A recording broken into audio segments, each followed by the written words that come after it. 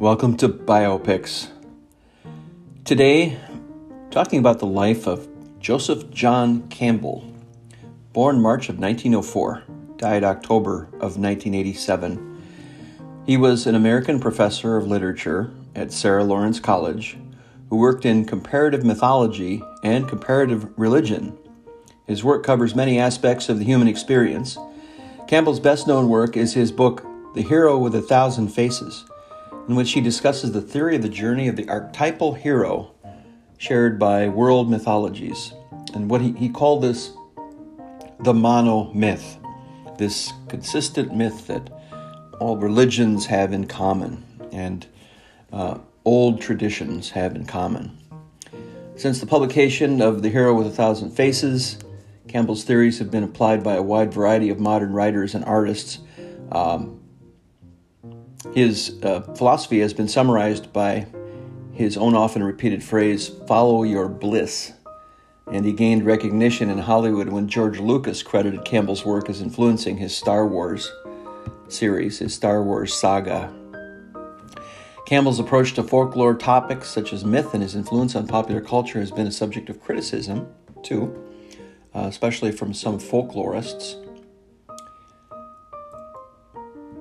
So Joseph Campbell, he was born in White Plains, New York, the elder son of an importer and wholesaler, Charles William Campbell from Massachusetts, and Josephine Lynch from New York.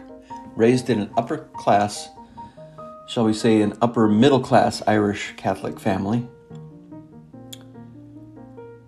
So what were his influences? And what were his greatest contributions? We all remember The Power of Myth, those series of interviews with Bill Moyers that aired in the 80s. Well, most of us, I guess people younger than 40 would not remember that. So Campbell often referred to the work of modern writers, James Joyce and Thomas Mann in his lectures and writings, as well as to the art of Pablo Picasso, which is interesting. I didn't know that.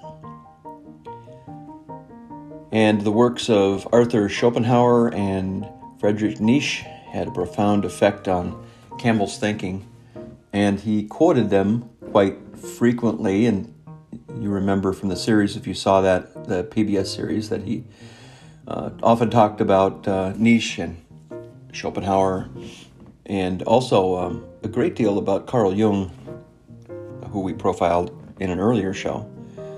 This concept of archetypes and the collective unconscious, something that Campbell took very seriously.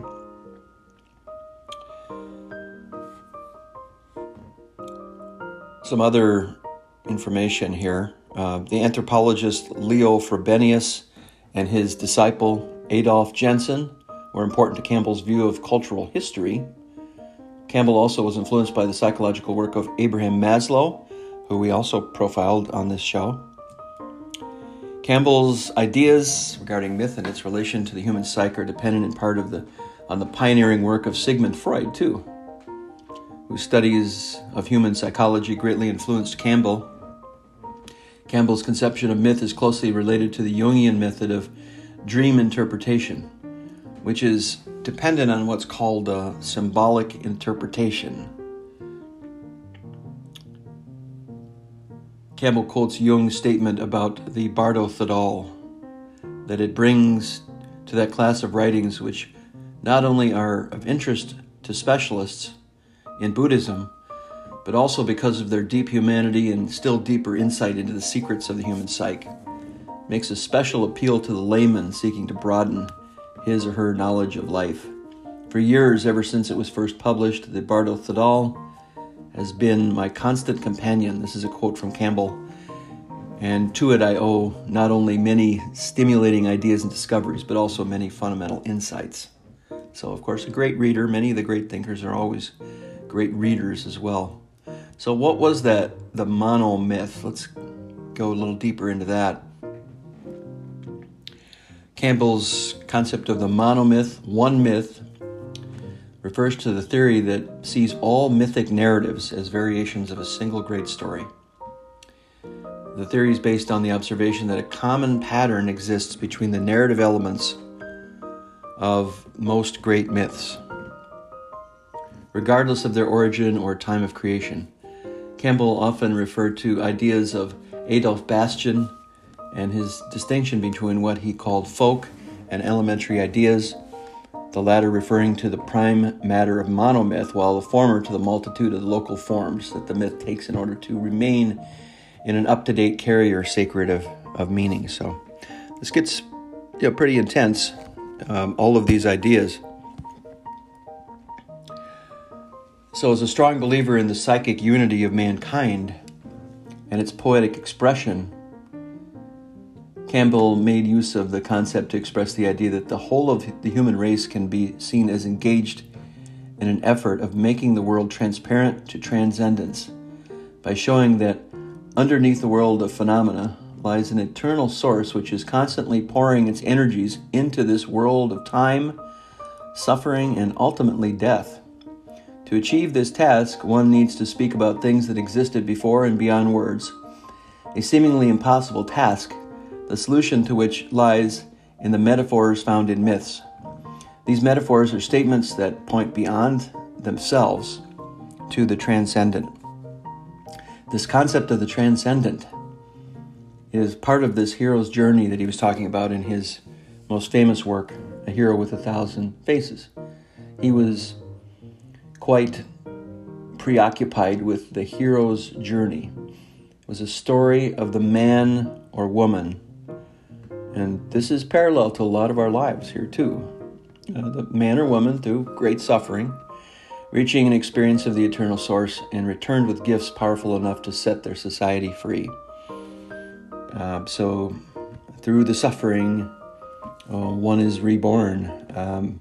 Almost like the myth of Christ, right? Through the suffering on the cross, there's a newness that's born. Similar, and he found all these analogies through all these different religions, and that there was commonality, which he called the monomyth. As the story spread through space and evolved through time, it was broken down into various local forms, depending on the social structures that existed.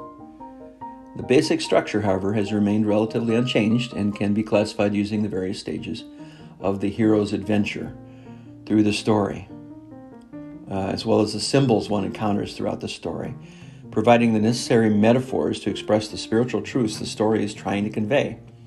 Now, metaphors for Campbell, in contrast with similes, which make use of the word like, pretend to a literal interpretation of what they're referring to, as in the sentence, Jesus is the Son of God, rather than the relationship of man to God is like that of a son to a father. In the Hero's Journey, it's a documentary, Campbell actually explained God in terms of metaphor. He says, God is a metaphor for a mystery that absolutely transcends all human categories of thought, even the categories of being and non-being. These are categories of thought, he says, so it depends on how much you want to think about it, whether it's doing you any good, whether it's putting you in touch with the mystery that's the ground of your own being. If it isn't, well, it's a lie. If it doesn't have anything to help you, then it's a lie. So half the people in the world are religious people who think that their metaphors are facts, though those are what we call theists. The other half of people who know that the metaphors are not facts, and those are called atheists. Some scholars have disagreed with the concept of monomyth because of its oversimplification of different cultures. According to Robert Elwood, a tendency to think in generic terms of people, races, and such is undoubtedly the profoundest flaw in mythological thinking. So maybe some people say that that's an oversimplification. Oh yeah, there's a monomyth that we should be exploring more, perhaps. So there's functions of the myth, which we won't get into, but there's the mystical, metaphysical function, there's the cosmological function, sociological function, the psychological function, pedagogical function, goes along with the psychological function. Evolution of myth, and he talks about the concept of the way of the animal powers, and the actual evolution of religion. He discusses how religion has evolved throughout the times, and he gets into some pretty specific history. And imagine the studying he did and the reading he did of all these myths, hundreds and hundreds of myths across the world, and trying to get it to make sense through these common ideas that it's called the monomyth. Campbell recognized that the poetic form of courtly love carried through medieval Europe by the traveling troubadours contained a complete mythology in its own right. In the power of myth, as well as in the masks of God, Campbell describes the emergence of a new kind of erotic experience as a person-to-person affair, in contrast with the purely physical definition given to eros in the ancient world and the communal agape found in the Christian religion. He believed that the modern world was served by formal, traditional mythological systems has been taken on by individual creators such as artists and philosophers. In the works of some of his favorites, such as Thomas Mann, James Joyce, Pablo Picasso, he saw mythological themes that could serve the same life-giving purpose that mythology had once played. Accordingly, Campbell believed the religions of the world to be various culturally influenced masks of the same fundamental truths. All religions can bring one to an elevated awareness above and beyond a dualistic conception of reality, or idea, or pair of opposites such as being and non-being, right and wrong. And he talks about that in The Hero with a Thousand Faces. He says, truth is one. The sages speak of it by many names. So there are many names for truth, which is beautifully said. And he's most famous for this saying, and it sort of took off when he mentioned it in his interview with Bill Moyers in the 80s. The expression, follow your bliss. One of Campbell's most identifiable, most quoted, and maybe misunderstood sayings was follow your bliss. He derived the idea from the Upanishads. Now I come to this idea of bliss because in Sanskrit, which is the greatest spiritual language of the world, there are three terms that represent the brink, the jumping off place to the ocean of transcendence. The word sat means being, shit means consciousness, that's chit, not the swear word. Ananda means bliss or rapture. I don't know whether my consciousness is proper consciousness or not. I don't know whether what I know of my being is my proper being or not, but I do know where my rapture is. So let me hang on to the rapture, and that will bring my consciousness and my being. It will be bringing me my consciousness and my being. And Campbell, according to online sources here, saw this as not merely as a mantra, but as a helpful guide to the individual along the hero journey. And this is the essence of the statement, follow your bliss. Quote, if you follow your bliss, you put yourself on a kind of track that has been there all the while, waiting for you. The life that you ought to be living is the one you are living. Wherever you are, if you are following your bliss, you are enjoying that refreshment, that life within you all the time. And I think even in marriages, if a partner is not allowing the other person to follow their bliss at a deep level, there's fundamental problems with that relationship, fundamental basic problems. Campbell began sharing his idea with students during his lectures in the 70s. By the time that The Power of Myth was aired in 1988, 6 months following Campbell's death, Follow Your Bliss was a philosophy that resonated deeply with the American public, both religious and secular. And during his later years, when some students took him to be encouraging hedonism, Campbell is reported to have grumbled, I should have said, follow your blisters. So there's some Campbell humor. So Hero with a Thousand Faces, which, by the way, I checked out at the library, and it's fascinating reading. I'm just starting it, but I love the way it's written. Written in 1949. From his days in college through the 40s, by the way, Campbell turned his hand to writing fiction. He actually tried writing fiction. Originally titled How to Read a Myth and based on the introductory class on mythology that he had been teaching at Sarah Lawrence College, Hero with a Thousand Faces was published in 1949 as Campbell's first foray as a solo author. It established his name outside of scholarly circles and remains arguably his most influential work to this day.